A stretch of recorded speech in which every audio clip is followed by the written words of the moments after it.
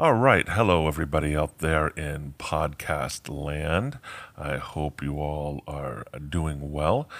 This is the Signal Podcast, a podcast about sense making and leadership in the digital age. And I'm your host, Daniel Tarker. And there's been a bit of a gap in episodes, and I don't imagine I have any form of listenership at this point.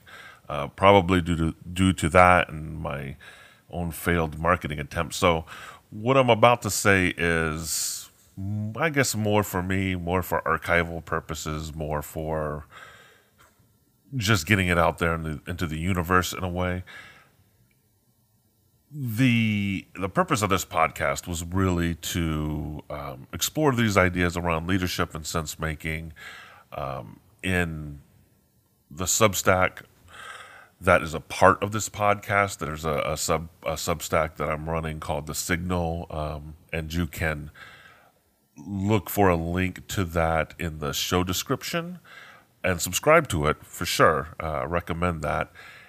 And the Substack was exploring the same ideas, and then the podcast part was supposed to be an addendum to that, another way of kind of exploring the same ideas, that I'm exploring in the Substack, and to a degree that has worked. I'm going to try and be a little bit more casual with this podcast than I have in the previous few episodes that I've posted, and in terms of how I'm delivering it, not trying to stick strictly to the to the content in the Substack, and just maybe summarizing it and riffing off of riffing off the content in the Substack. So that's what we're gonna do with this episode today. And the last few Substack postings I have done have been entitled "Deleting Elon Musk," Part 1 and 2, and that's, a tongue-in-cheek. And so we'll use Elon Musk's purchase of Twitter and the controversy around that as an example to dig into Jonathan Haidt's moral principles framework. And so, but before we go there, I want to talk a little bit about reading, because I listened to the Jonathan Haidt book as an audiobook on Audible, and I like listening to books. I like audiobooks. So this is what I'm about to say is not a criticism of audiobooks. It's just an observation, and I think it's an important observation because reading is an issue, right? Reading as a society, we're certainly not deep of readers as maybe we were a few generations ago. And reading is, we can see in students that they're not reading as much, and how we consume content and reading content is different because of the modality it's delivered in. Online reading of online content is much different than within a book, for instance. And so now we have all these different formats that books come in. We have the printed book, and we have digital books on Kindle, and we have Audible books. So they're all very different modalities of reading in some sense. And I personally right now have a preference for digital books because they're just very portable. I can carry a whole library on my Kindle or my iPad. And I just have a preference for them, and I like the fact that they do have annotation features. And I know that technology is improving, and I have a feeling in the next couple of years more advanced technology is going to come down the line as far as annotating digital books and texts, which I'm looking forward to. I think that will be helpful, especially in terms of learning and being able to retrieve content and information and cite sources and things like that. And I do miss the paper codex-bound books format. I miss the smell of ink in particular. There's something very seductive about the smell of ink on a page that I do miss. But I do enjoy my digital books. However, audio, I like the audiobook format too, but I often hear people say, well, I like audiobooks because I can really understand the audiobook better than if I try to read a text, which is an interesting observation. And I would argue that I think audiobooks are probably good for that, for a kind of a superficial reading experience where you're just trying to get the gist of a text, whereas a a digital text or a paper print text allows for deeper reading because you can annotate and really engage in a dialogue around what you're reading. So I think those are things to keep in mind when you're considering how what type of text to read. I kind of do regret that I didn't read Jonathan Haidt's book as a text, as well as a print text or a digital text. Instead, I read it as an audio. And you can't really annotate audio texts. At least that technology hasn't come about yet. Maybe there's some inventor listening to this podcast who'll go, "Hey, I know just how to create an app that will help you annotate an audio text." Sure, it's going to come at some point. Someone will think of it, and then that case, when that technology comes around, then maybe my opinions around audio text will change. But until you have the annotation feature, it's really hard to dig deep into a text that you can't annotate and highlight. And yes, I know annotation and highlighting are two different things, and maybe that's a topic for a different podcast. But that's the end of that. I just wanted to throw out some thoughts on the changing nature of reading and technology for people to chew on out there in podcast land. But really, the focus of this podcast today is just reflecting on some of these Substack posts on deleting Elon Musk and what Jonathan Haidt would say, or how I would interpret what Jonathan Haidt would say about the reaction to his Elon Musk's purchase of Twitter, or attempted purchase of Twitter, on social media, like how people reacted on social media, which was pretty volatile, right? A lot of people were either, if you're on the left, you're very up in arms. If you're on the right, you may have been embracing Elon Musk's moral reasoning, or so-called moral reasoning around his justification for trying to take over Twitter. And as I record this, that purchase is still up in the air. We don't know if it's going to go through. Elon Musk wants to confirm that as many of the accounts that Twitter claims to have are actually valid. Right now, Twitter says maybe 5% are bots or fake accounts. There's speculation that there might be quite a bit more. And I would say that that is an important question in terms of Twitter, because I think, outside of everything, Twitter feels like a very outsized, its influence is outsized. Like, why do journalists spend so much time reading and posting and writing and posting about Twitter and what people say on Twitter?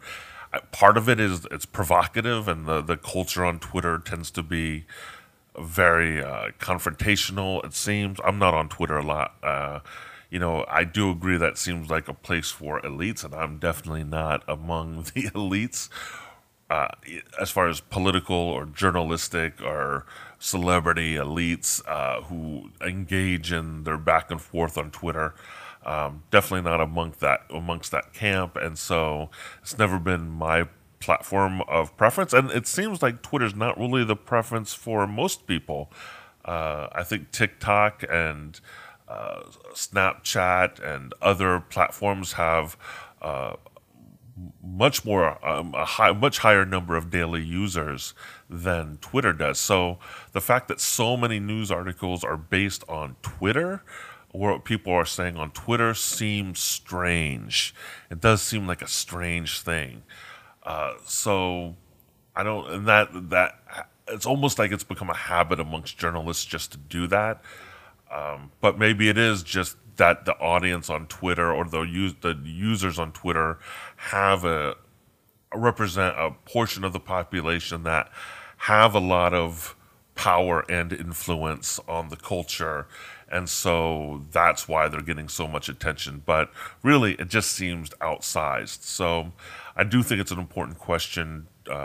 How many bots are there really on Twitter? How much of how is it really that influential to our culture? I don't think it really is. I think it's more amplified by the media hype than it is than it is a real, in reality, influential thing. But it'll be interesting to see how this apparent takeover of Twitter by Elon Musk works out. But he's doing it under the auspices of free speech and wanting to bring that value back to the digital town square, as he calls it. And again, I don't know if Twitter's really a town square. I don't think it's that influential, and I don't think that many people are really paying attention to all the noise happening on Twitter. But, I might be wrong there. It'll, again, be interesting to see how he researches that and how Twitter researches that to make the case that it's actually worth, $44 billion, which is a staggering amount of money. I can't even wrap my mind around that amount of money. So I guess we should turn to The Righteous Mind and Why Good People Are Divided by Politics and Religion by Jonathan Haidt, where he, in this book, explores moral psychology to help us understand the increasingly volatile political and cultural divisions in the United States, especially around politics and religion. And I came away some takeaways from this. One is that leadership is always about morality and ethics, and I kind of go back to a book on leadership. Called Leadership by James MacGregor Burns, which was published in 1978. And James MacGregor Burns was a scholar and researcher on leadership who introduced what has since been called the full range leadership model, and it's a spectrum between transformational and transactional leadership with laissez-faire leadership thrown in there. And these are a spectrum of leadership behaviors, transactional being characterized by you do this for me and I'll do this for you, an exchange of goods, and an exchange, and a contingent exchange. You do well at your job and I'll give you a promotion or I'll give you more money. And so it's transactional. Laissez-faire meaning hands off, stepping away and not being present as a leader. And there's pros and cons to the laissez-faire approach in the literature. The negatives, of course, being that people don't feel like the leader is present and that a real disconnect and don't feel supported because the leader is absent and hands off. Whereas another reading of laissez-faire, or potential reading of laissez-faire approach that's positive, is that the leader stepping back far enough so that the people in the organization without supervision are allowed to innovate without the leader's influence. Take that for what you will, as you will. Take that as you will.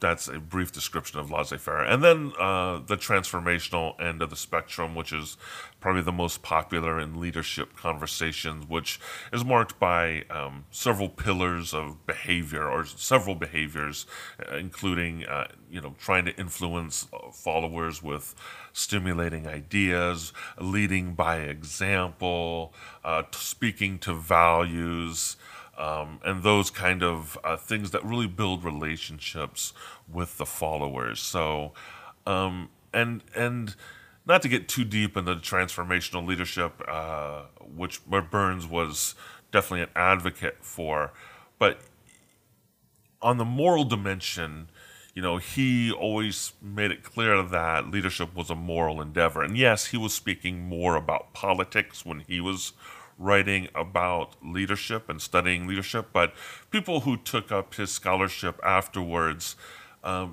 did embrace the moral aspect to it as well, and also that leadership and their reading of transformational leadership extended beyond the political realm to businesses and nonprofits and uh, activist groups and so forth. So, there is a moral dimension to leadership if you look at it through the lens of Burns. And I think all through the literature of around leadership, there is this moral dimension. So, thinking about Jonathan Haidt's moral psychology, he talks briefly in the book about transformational leadership and about part three of the book. I think his explanation is very cursory myself, and that he treats transactional and transformational as more of a binary, when in fact it is a spectrum, and some interpretations,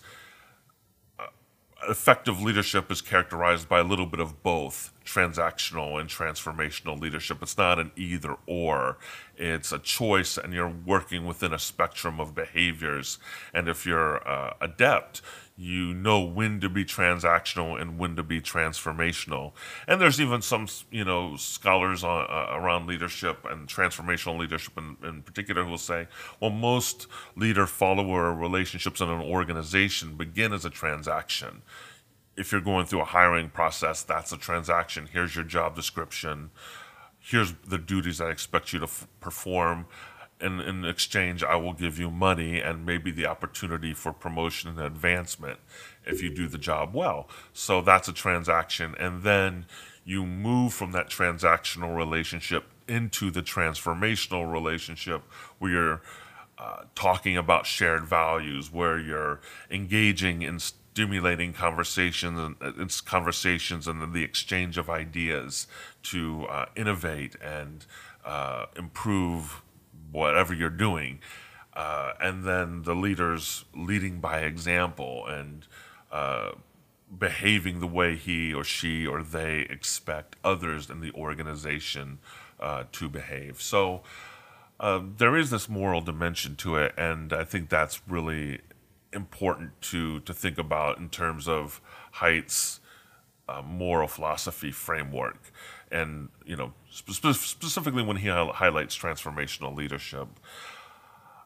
But I guess where Jonathan Haidt comes in is, how do leaders determine what is moral or ethical? And probably more importantly, how do the followers determine what's right and wrong? Because if you are not speaking to the morals and values of the followers, if there's not a shared set of morals and values and ethics, then it's harder to lead a group of people if you don't have that shared foundation. And so part of the leader's job, and I think that's why organizations construct value statements and so forth, is to help the people within an organization galvanize around those morals. So I think that's important to think about. How do we know it's moral? Because from Haidt's point of view, we are riding an elephant. Is the metaphor that he uses. So we are riders on an elephant, and the riders, a metaphor for our analytical selves. An elephant is as a metaphor for our unconscious and really emotional selves. And we're riding this elephant, and who's actually in control? Is it the elephant or is it the rider? And in my Substack, I use this example of Edgar. Edgar's a guy on a social media. Let's get back to social media, since that's a theme for this particular podcast. Edgar's on social media. He sees a picture of maybe a bunch of people yelling at a woman walking out of a courtroom. And the title of the article suggests that these are people yelling at a woman who's coming out of an abortion clinic. And Edgar, who's pro-choice, gets very enraged by this and shares the story on social media, condemning the crowd for yelling at her, and maybe the post goes viral. So that happens, and we've all been Edgar at that point. We've seen something that's just triggered us on social media, really hit us emotionally, and because of that we disagree with it ethically or morally. And then Edgar learns that this was a piece of misinformation, that the picture was wrongly attributed to that scenario, when in fact it was a picture of a woman being screamed at, a woman who had committed murder, for instance, maybe murdered her boyfriend, and the people screaming at her were members of the boyfriend's family, yelling at her for getting such a light sentence for the killing of their loved one.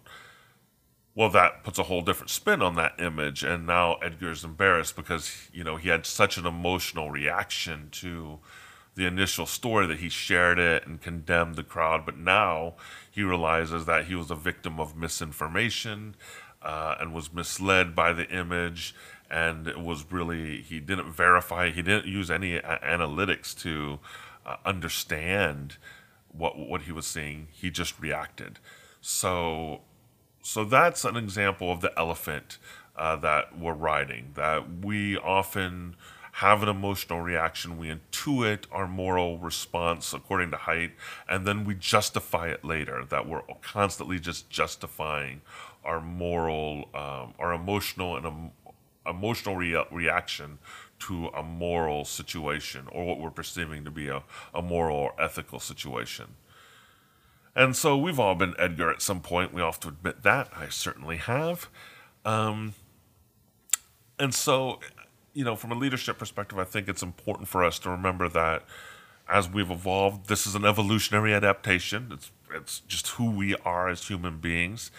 And that we are ruled by our emotions. We're ruled by unconscious things that we can't see, and that the illusion that we are analytical beings is, in fact, that. It is an illusion.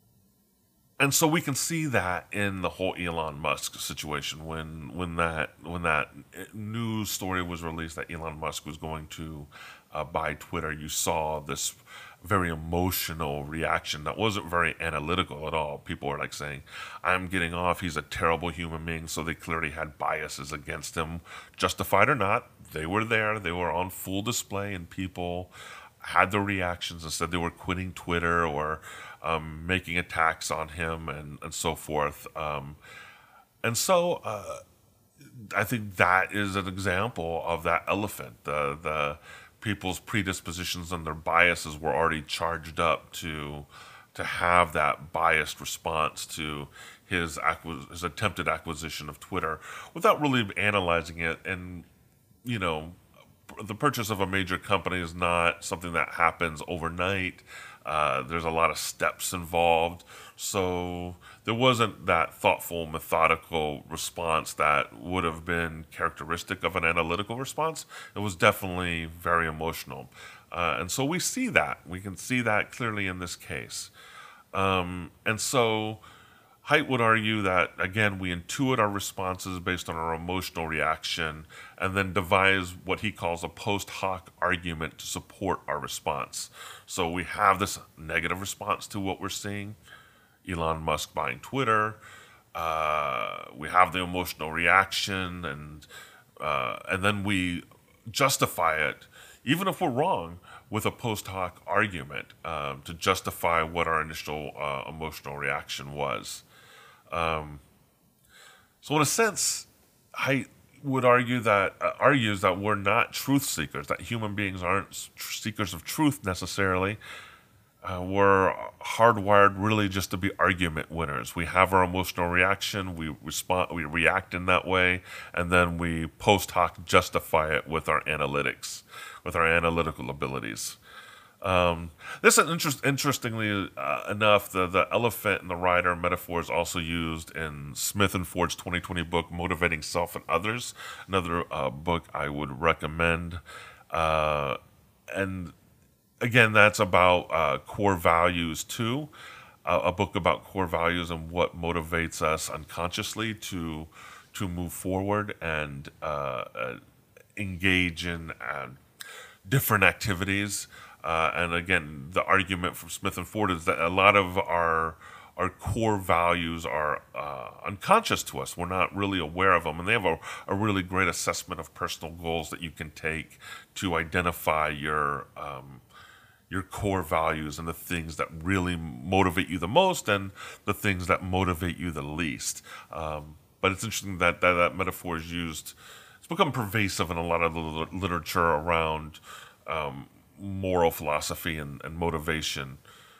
And so I think it's important to, from a leadership perspective, to take stock of the values that propel you to take action and that motivate you, and what are the things. So Haidt identifies 6 moral dimensions that people use to intuit their reactions to what they perceive to be moral situations or ethical situations. One is the care-harm dimension, and this is a preference for providing care for others rather than inflicting harm or pain. The fairness and cheating dimension, which addresses equality and discouraging from people from taking more than their fair share, also addresses the free rider problem. What do you do about people who disproportionately benefit from a situation without contributing their fair share for making the situation possible? The fairness, cheating. The loyalty betrayal dimension, which is a preference toward loyalty to the in-group, and of course the opposite of that is betraying the in-group and throwing them under the bus, as it were, in favor of an out-group. And we can see that in the sense of political boundaries or national boundaries. The in-group, on a nationalistic level being the United States, and the out-group being Russia, for instance. You'd want to have loyalty to your home country versus an outside country like Russia, who your country might have a contentious relationship with. And that's, of course, just an example of that loyalty betrayal dimension. The fourth one is authority and subversion, a preference towards supporting and respecting those in power and authority. Again, we're going to discuss this later. Not everyone shares all of these moral dimensions, and it's certainly, according to Haidt, tied to. It's definitely tied to political and ideological preferences or inclinations. But for some, there's an authority and subversion, a dimension, and a respect for authority. Sanctity and degradation would be the fifth dimension, and that is a preference toward treating things as divine or sacred rather than debasing them. And then finally, the liberty and preference dimension, which is a preference toward promoting people's freedom to self-actualize rather than limiting their opportunities. So we have these 6 moral dimensions, and I think what's interesting about what Jonathan Haidt has to say about them is that, based on his research, those who lean left, on the left end of the spectrum, tend to optimize 2 to 3 of those dimensions rather than all 6. And people who lean toward the conservative side of the spectrum tend to utilize all 6 of the moral dimensions when making a judgment or reacting to a situation based on ethics. So the 3 that we would see, that he says we would see within the liberal or the progressive left side of the ideological spectrum, would be the care-harm dimension, and liberty-oppression dimension, and then to a degree the fairness and cheating dimension.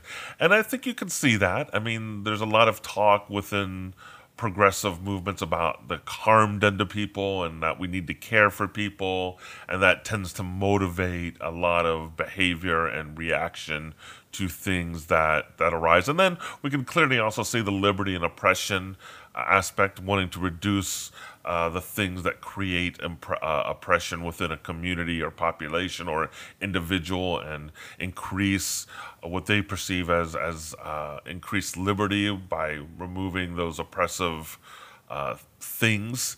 And then finally, the fairness and cheating, we can see to a degree, and that they won't, as far as other moral dimensions, especially the authority and subversion and the loyalty and betrayal, that's not going to speak to people on that end of the political spectrum to the same degree as it might on the conservative side of the spectrum, according to Haidt. So, and you can see that. I mean, you can just reflect on the political dynamics of our world over the last, or of the United States. Let's take the United States over the past 100 years. You can see, like, people on the left tend to have less respect or less put less weight into loyalty and authority. Those aren't things that really are going to really speak to people who have that sensibility. They're really going to care more about. They tend to be more anti-authority, and they tend to have less strict feelings about out groups versus in groups.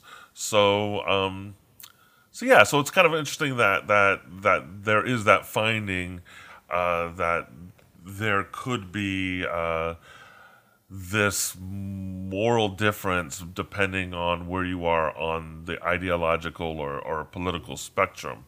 And so you can see that in the reaction, again, back to Elon Musk's purchase of Twitter. You can see that in some of the responses. Elon Musk, when he makes this bid to buy Twitter, uses the liberty and oppression moral dimension to justify his purchase. That's the moral dimension that he speaks to when he says, I want to make sure it's a platform that embraces freedom of speech. It is the equivalent of our digital town square, and so people need to be able to speak their minds freely without being censored. And so he's speaking to that liberty and oppression moral dimension. And the response to some on the left is, well, they're responding with the care and harm a moral dimension, saying, hey, wait a second, if you allow people to speak completely freely on the platform, it's going to do harm to certain marginalized populations. And here, I'm not making a criticism of either of these stances. I'm more providing an analysis of the situation through the lens of Jonathan Haidt's framework around these moral dimensions. Because I think it serves as a good example of how these moral dimensions can play out in our society. And so, yeah, so I mean, you can see the care harm versus liberty oppression moral standings play out in the debate over whether Elon Musk should purchase Twitter or not. So who knows how things will play out with this process. I really personally don't care about Elon Musk buying Twitter. I personally don't care about Twitter. I personally don't really care about Elon Musk that much. They are just entities out there to analyze.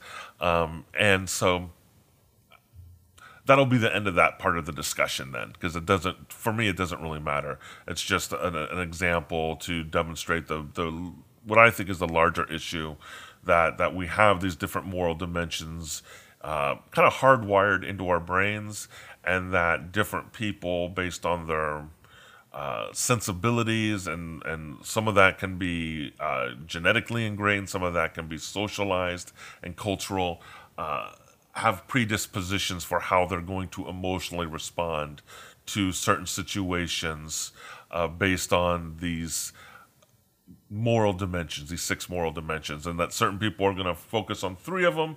Certain people might, use all six, and I'm sure there's if there were more research done, there'd be more variance and more subtlety in how these moral dimensions manifest. But I think it's a very interesting framework to think about in terms of leadership and how to lead people and how to make sense of how people respond to certain situations.